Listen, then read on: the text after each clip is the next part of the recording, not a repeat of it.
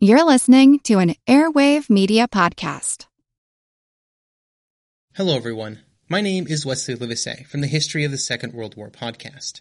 Join me on a journey through the most destructive conflict in human history, a journey that will take us not just through the famous campaigns and cataclysmic battles, but also to the lesser well-known corners of the war that touched millions all over the world, as we try and answer not just the questions of what and where, but how and why.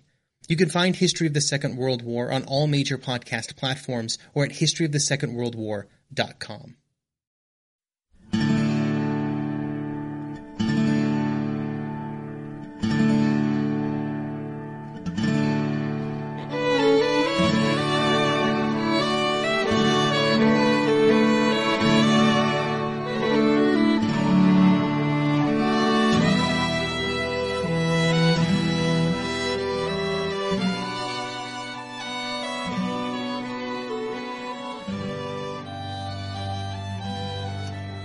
Hey everyone, thanks for tuning in to episode 257 of our Civil War podcast. I'm Rich. And I'm Tracy. Hello y'all. Thanks for tuning in to the podcast. As you guys will recall, when we left off last time, we just talked about the Federal capture of Port Royal Sound, but how the Federals were unprepared and lacked the manpower to follow up that success with a major drive inland. And so the U.S. Navy would use the Port Royal bases as originally intended, that is, to help tighten the blockade.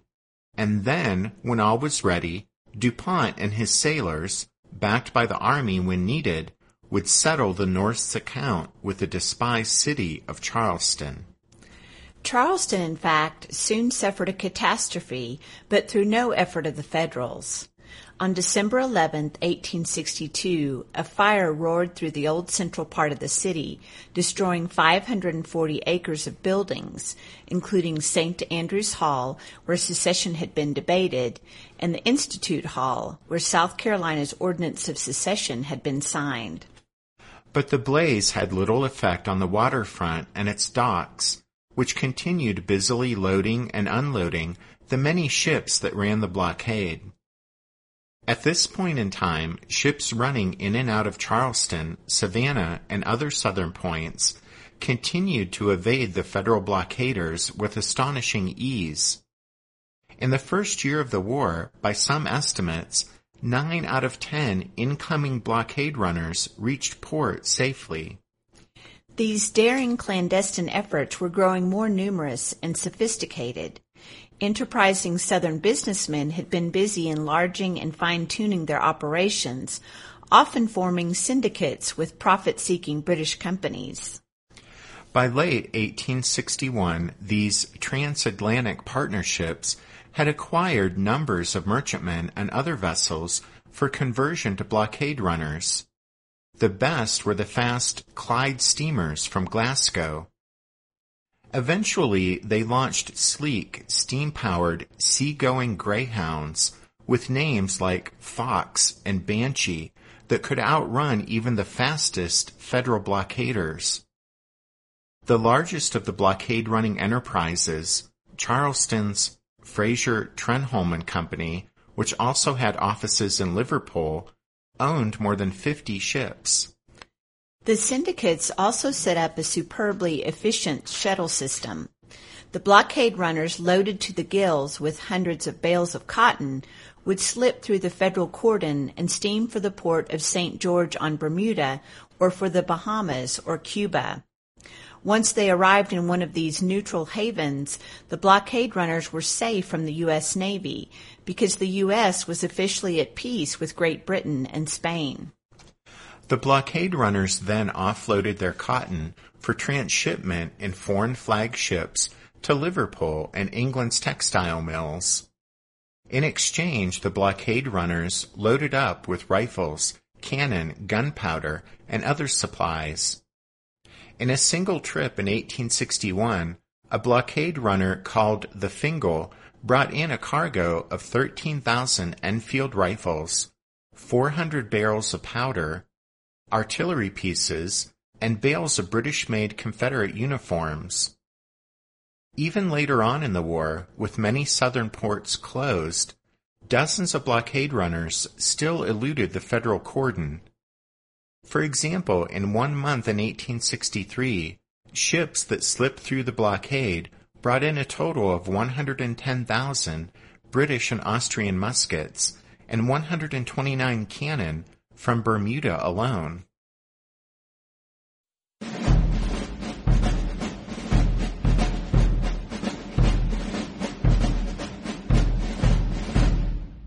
Eager to tighten the blockade, the Federals in Port Royal Sound decided in early 1862 to try to close up Savannah, Georgia, and its busy port.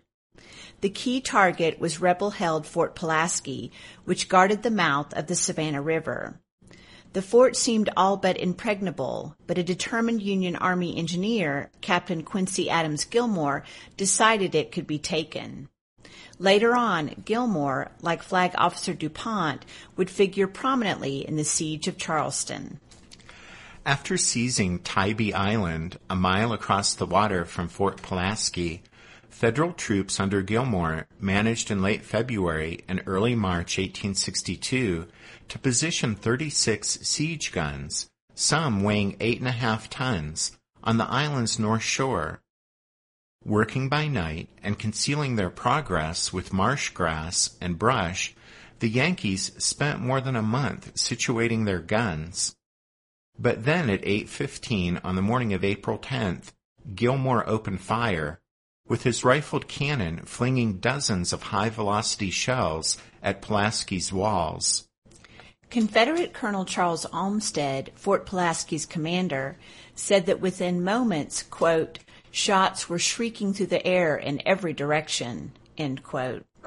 By noon the next day, the Union guns had knocked out 16 of the fort's 20 guns and had opened huge gaps in the 7-foot-thick masonry walls. The Federal artillery also blasted holes in the casemate that shielded the fort's powder magazine, which was crammed with 400 kegs of black powder. The relentless Federal shell fire and the exposed magazine meant the 385-man garrison risked being blown up in a catastrophic explosion if they continued to resist. So Colonel Olmsted surrendered the fort. In all, the Yankees had hurled over 110,000 pounds of shot and shell at Pulaski, and with the capture of the fort, sealed off the channel into Savannah's harbor. Gilmore and his heavy guns had succeeded brilliantly in cracking open Fort Pulaski, but a similar artillery bombardment at Charleston was, for the moment anyway, out of the question. First of all, there was no undefended piece of land where the Federals could sneak batteries of siege guns into place. Such a foothold would have to be seized by force. Second, Charleston's harbor defenses were far too formidable for DuPont and his ships to steam in and knock out with a few broadsides as they had done elsewhere. Charleston was, in fact, an exceedingly tough nut to crack. The city itself lies on a peninsula jutting into the harbor between the Ashley and Cooper rivers. To the south is the marsh-rimmed James Island, and off it 2 sandy barriers facing the Atlantic called Folly and Morris Islands. The northern tip of James Island forms the southern entrance to Charleston Harbor. There, and on Morris Island, the Confederates had several formidable strong points, including Battery Gregg and Battery Wagner, all bristling with heavy guns. Across the harbor mouth to the north, less than 2 miles away, lies Sullivan's Island, where Fort Moultrie was located, as well as other fortified batteries. And out in the water, covering the harbor mouth with its guns, was Fort Sumter itself. By the time Major General John C. Pemberton took over the city's defenses from General Lee in March 1862, more than 75 heavy guns could pour fire on the main ship channel. And so the U.S. Navy declined to risk its ships in a direct attack on the ring of forts protecting Charleston Harbor. One naval officer said that the rebel forts could lay down a, quote, circle of fire, and the place was like a, quote, porcupine's quills turned inside out. In time, when the Union Navy did make attempts to blast its way through, the results were largely lost and battered ships and tarnished reputations.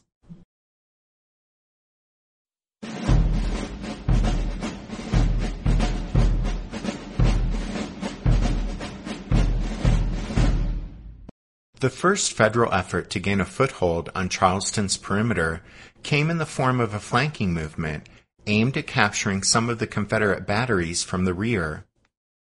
The opening move of the fighting for Charleston would have the odd, if perhaps fitting name, of the Battle of Secessionville. It would give warning of just how tough the long, agonizing siege of the city would be. The job of trying to smash a hole in the city's defenses fell to the 12,000 Federal infantry at Hilton Head Island. Unfortunately for the troops and the Union cause, the small army was led by green officers who had virtually no combat experience and who generally lacked the confidence of their subordinates as well. The new commander of the force was Major General David Hunter, an ambitious West Pointer sent in April 1862 to replace Thomas Sherman because it was thought in Washington Sherman hadn't been aggressive enough. Commanding a division under Hunter was Brigadier General Henry Benham, also a West Pointer whose only field experience was as an engineer. Both men, in the view of veteran regimental commander Isaac Stevens, were plainly, quote, imbeciles. Stevens said worse about Benham, describing him as, quote, a dreadful man of no earthly use except as a nuisance and an obstruction, end quote. Well, be that as it may, Hunter gave Benham the job of planning and then leading the operation. Benham's scheme was to land 2 divisions, totaling 6,500 men, on the lower end of James Island, south of Charleston. Once ashore, the troops, supported by fire from Federal gunboats lying in the nearby Stono River, would march up the island and rout the few rebel defenders before they could be reinforced. The troops would then capture the Confederate batteries on the island's northern tip and turn the big guns on Charleston itself. This, Benham confidently announced, would force the city to surrender. Plausible on paper, the plan in reality turned out to be a recipe for disaster. The Federals lost the element of surprise as soon as the first gunboats began to probe up the Stono River in late May 1862.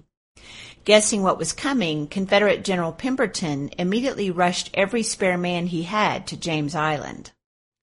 To take charge of the defense, Pemberton dispatched Brigadier General Nathan Shanks Evans, who had won fame early in the war for his holding action on the northern end of the battlefield at the First Battle of Manassas.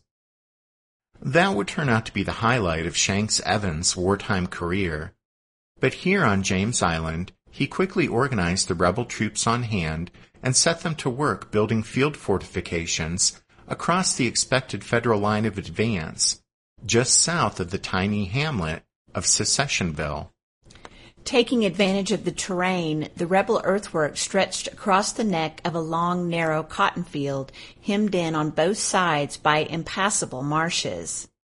By the time Benham got his troops in motion, the unfinished strongpoint was packed with about 500 Confederate infantry under Colonel Thomas Lamar, along with several guns of the 2nd South Carolina Artillery. Apparently, Benham had been ordered by General Hunter not to attack until he'd received some reinforcements. But eager for glory, Benham hurried his dozen regiments northeast across the island, and at dawn on June 16th, ordered the attack.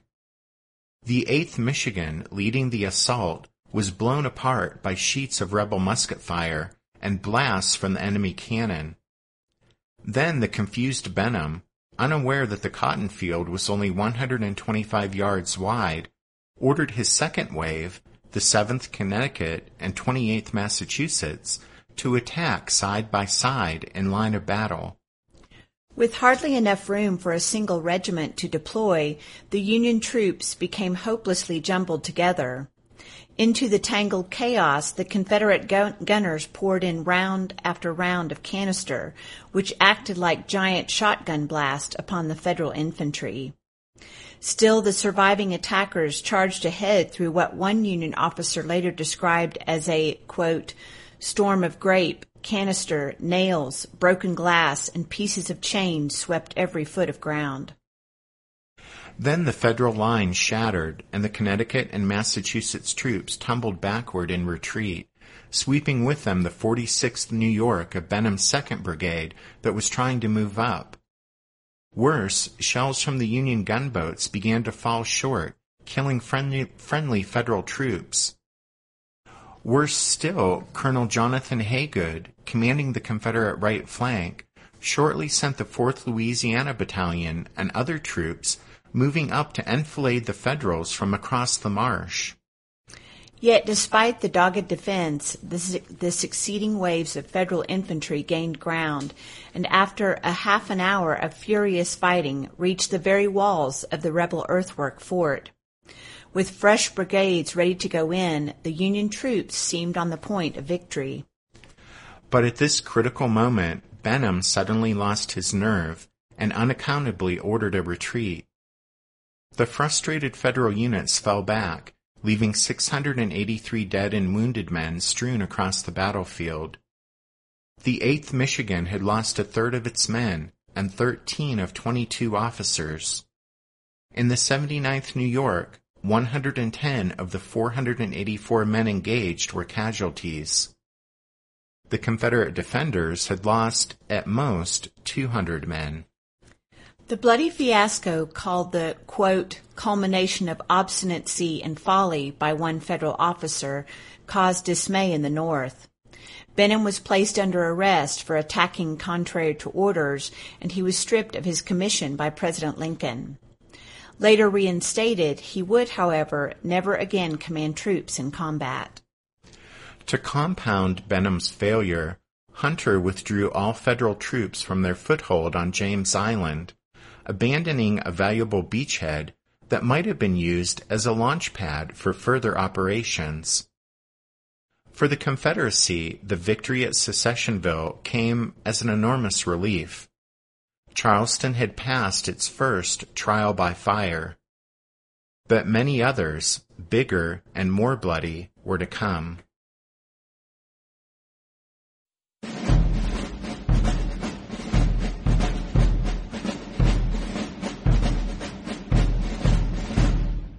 Want to learn how you can make smarter decisions with your money? Well, I've got the podcast for you.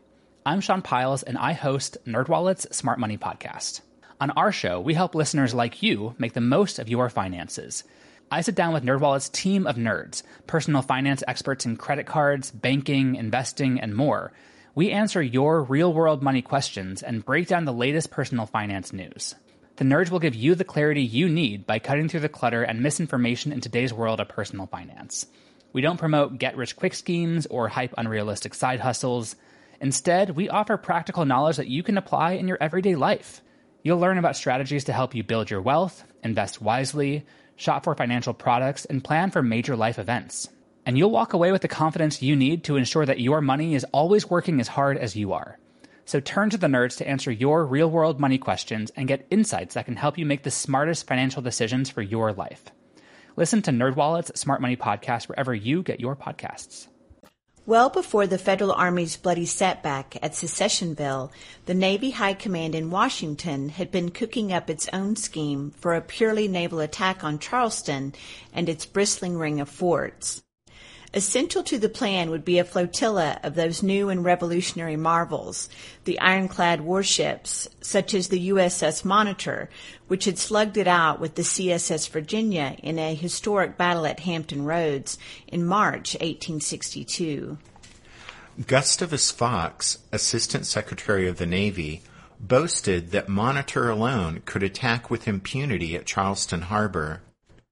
Given a squadron of such vessels, it was believed, the Navy could blast its way past the rebel forts and bring Charleston to its knees in a day. Through late 1862, northern shipyards were busy riveting together more ironclads. By the early spring of 1863, the first of 7 new Monitor-style vessels was being towed south down the coast by a Navy steamer, since the low-decked ironclads weren't seaworthy enough to make an ocean voyage on their own. At the end of the journey down the coast, they joined the South Atlantic Blockading Squadron, commanded by DuPont, who had been promoted to Rear Admiral for his leading role in the capture of Port Royal in 1861. Now, DuPont's orders were to steam into Charleston Harbor with the new ships and seize the city. DuPont, a veteran saltwater sailor, was exceedingly dubious about the plan. The Monitor's armor plate might be impervious to enemy shot and shell, but the vessels were painfully slow, with a top speed of 6 knots, and they were difficult to maneuver. Worse, each Monitor carried only 2 cannon, and although they were big and powerful guns, they were so slow firing that, as one jokester put it, a man could smoke a cigar between shots. Determined to thwart the Federal efforts to take Charleston was the new rebel commander in the city, P.G.T. Beauregard. Beauregard had repeatedly run afoul of Confederate President Jefferson Davis so far in the war, most recently after the general's retreat from Corinth, Mississippi in 1862, followed by his unauthorized leave from the Army, supposedly due to illness. Davis made that leave permanent by relieving Beauregard from command. But Beauregard was too experienced an officer to leave sitting on the shelf, and after Charleston's residents and the governor of South Carolina specially requested that Beauregard replace the locally unpopular Pemberton, Davis sent Pemberton west, and he appointed Beauregard to command the Confederate defenses at Charleston. Whatever his faults, Beauregard was a first-rate military engineer, and he quickly beefed up Charleston's defenses, placing new big guns in Fort Sumter and Fort Moultrie, and adding new batteries on Morris Island at the harbor entrance.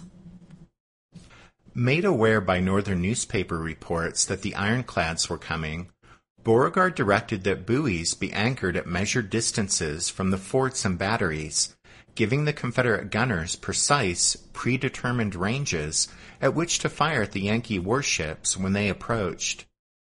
He also ordered that the channels into the harbor be salted with mines, or torpedoes, as they called the contraptions back then. Obstructions were also placed that would foul the propellers of attacking vessels. Captain Percival Drayton of the Monitor Passaic noted that by the spring of 1863, Charleston was, quote, almost the strongest place by sea in the world. Beauregard also decided to knock the Federal blockaders off balance before the Monitors arrived. On the morning of January 1st, 1863, he sent 2 armored Confederate rams, the Chicora and the Palmetto State, steaming out of Charleston Harbor.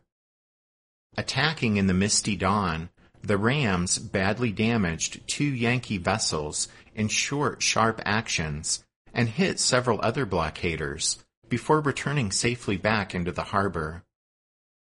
The exploit, while much celebrated across the South, was only a temporary embarrassment for the Federals, although it boded ill for their forthcoming big attack.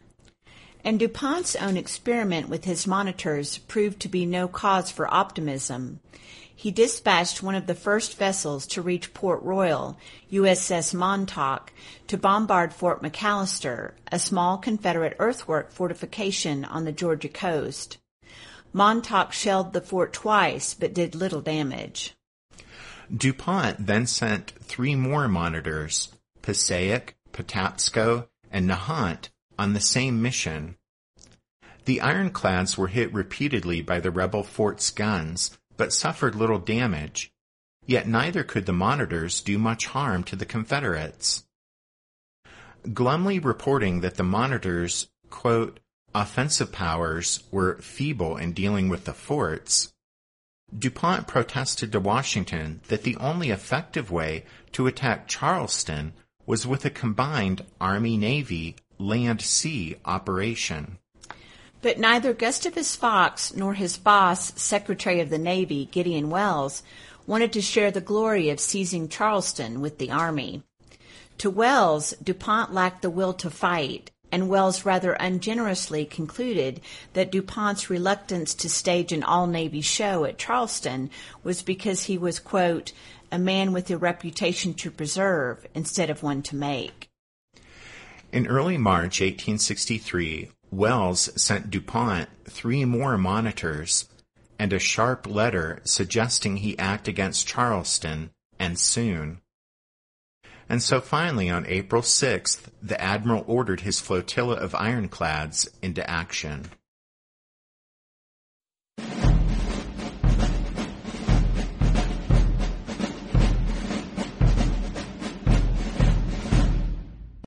A storm frustrated DuPont's first attempt, but shortly after noon the next day, April 7th, the 7 monitors steamed in a line up the Deepwater Channel heading for Fort Sumter, accompanied by Keokuk, a lightly armored experimental ironclad, and New Ironsides, DuPont's flagship. New Ironsides was a ponderous 3,500-ton armored steam frigate with 16 big guns. In fact, in all, the Federal ships had 36 guns to face 80 rebel cannon in Fort Sumter, as well as additional Confederate firepower from the various coastal batteries. As the ironclads approached, Sumter's commander, Colonel Alfred Rhett, defiantly raised the fort's flags, fired a salute, and ordered the band to strike up Dixie.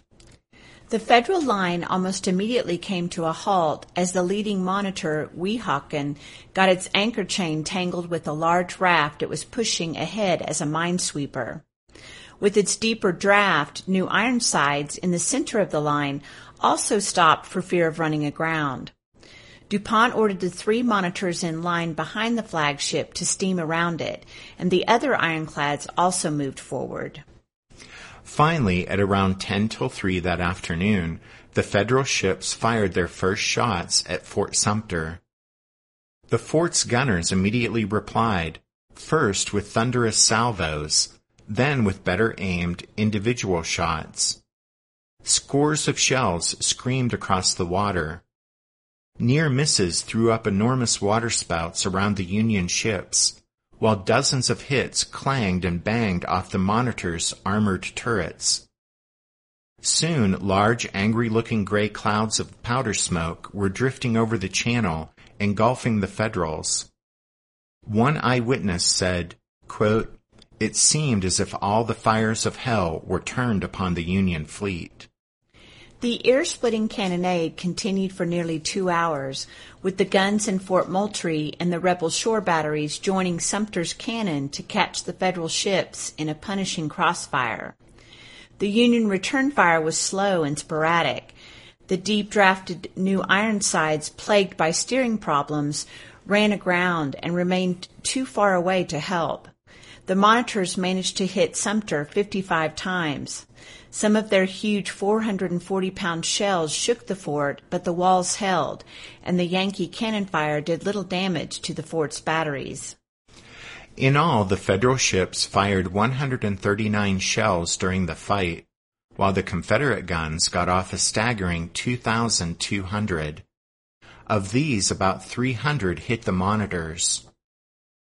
DuPont, seeing that the attack was getting nowhere, ordered a retreat about 5 p.m. At first, he intended to have another go at it the next day, but that night his captains reported heavy damage to their ships. Miraculously, only 1 sailor had been killed, but rebel shells had battered the Federal vessels, jamming turret mechanisms, damaging gun ports, and putting guns out of action. Weehawken had been hit 53 times, Nantucket 51, and the other 5 monitors had also been severely banged up. As for Keokuk, she had been riddled by 90 hits and would sink early the next morning in shallow water off Morris Island. DuPont reluctantly canceled any renewal of the attack. He told his captains, quote, "We have met with a sad repulse. I shall not turn it into a great disaster." The retreat of the Federal ironclads caused wild rejoicing in Charleston and delight throughout the rest of the Confederacy. In the North, the news was met with dismay and outrage. In Washington, Gideon Welles and Gustavus Fox, unable to comprehend what had occurred, bitterly heaped blame upon DuPont. Welles sneered that, quote, "A fight of 30 minutes and the loss of one man satisfied the admiral." In a last sad humiliation for DuPont, Confederate salvage crews managed to recover the big 11-inch guns from the sunken Keokuk and added them to Charleston's defenses. On June 3, 1863, DuPont was relieved of his command. That summer, it would once more be up to the Union Army to try to hammer a wedge into Charleston's defenses. But that's a story we'll save for another time.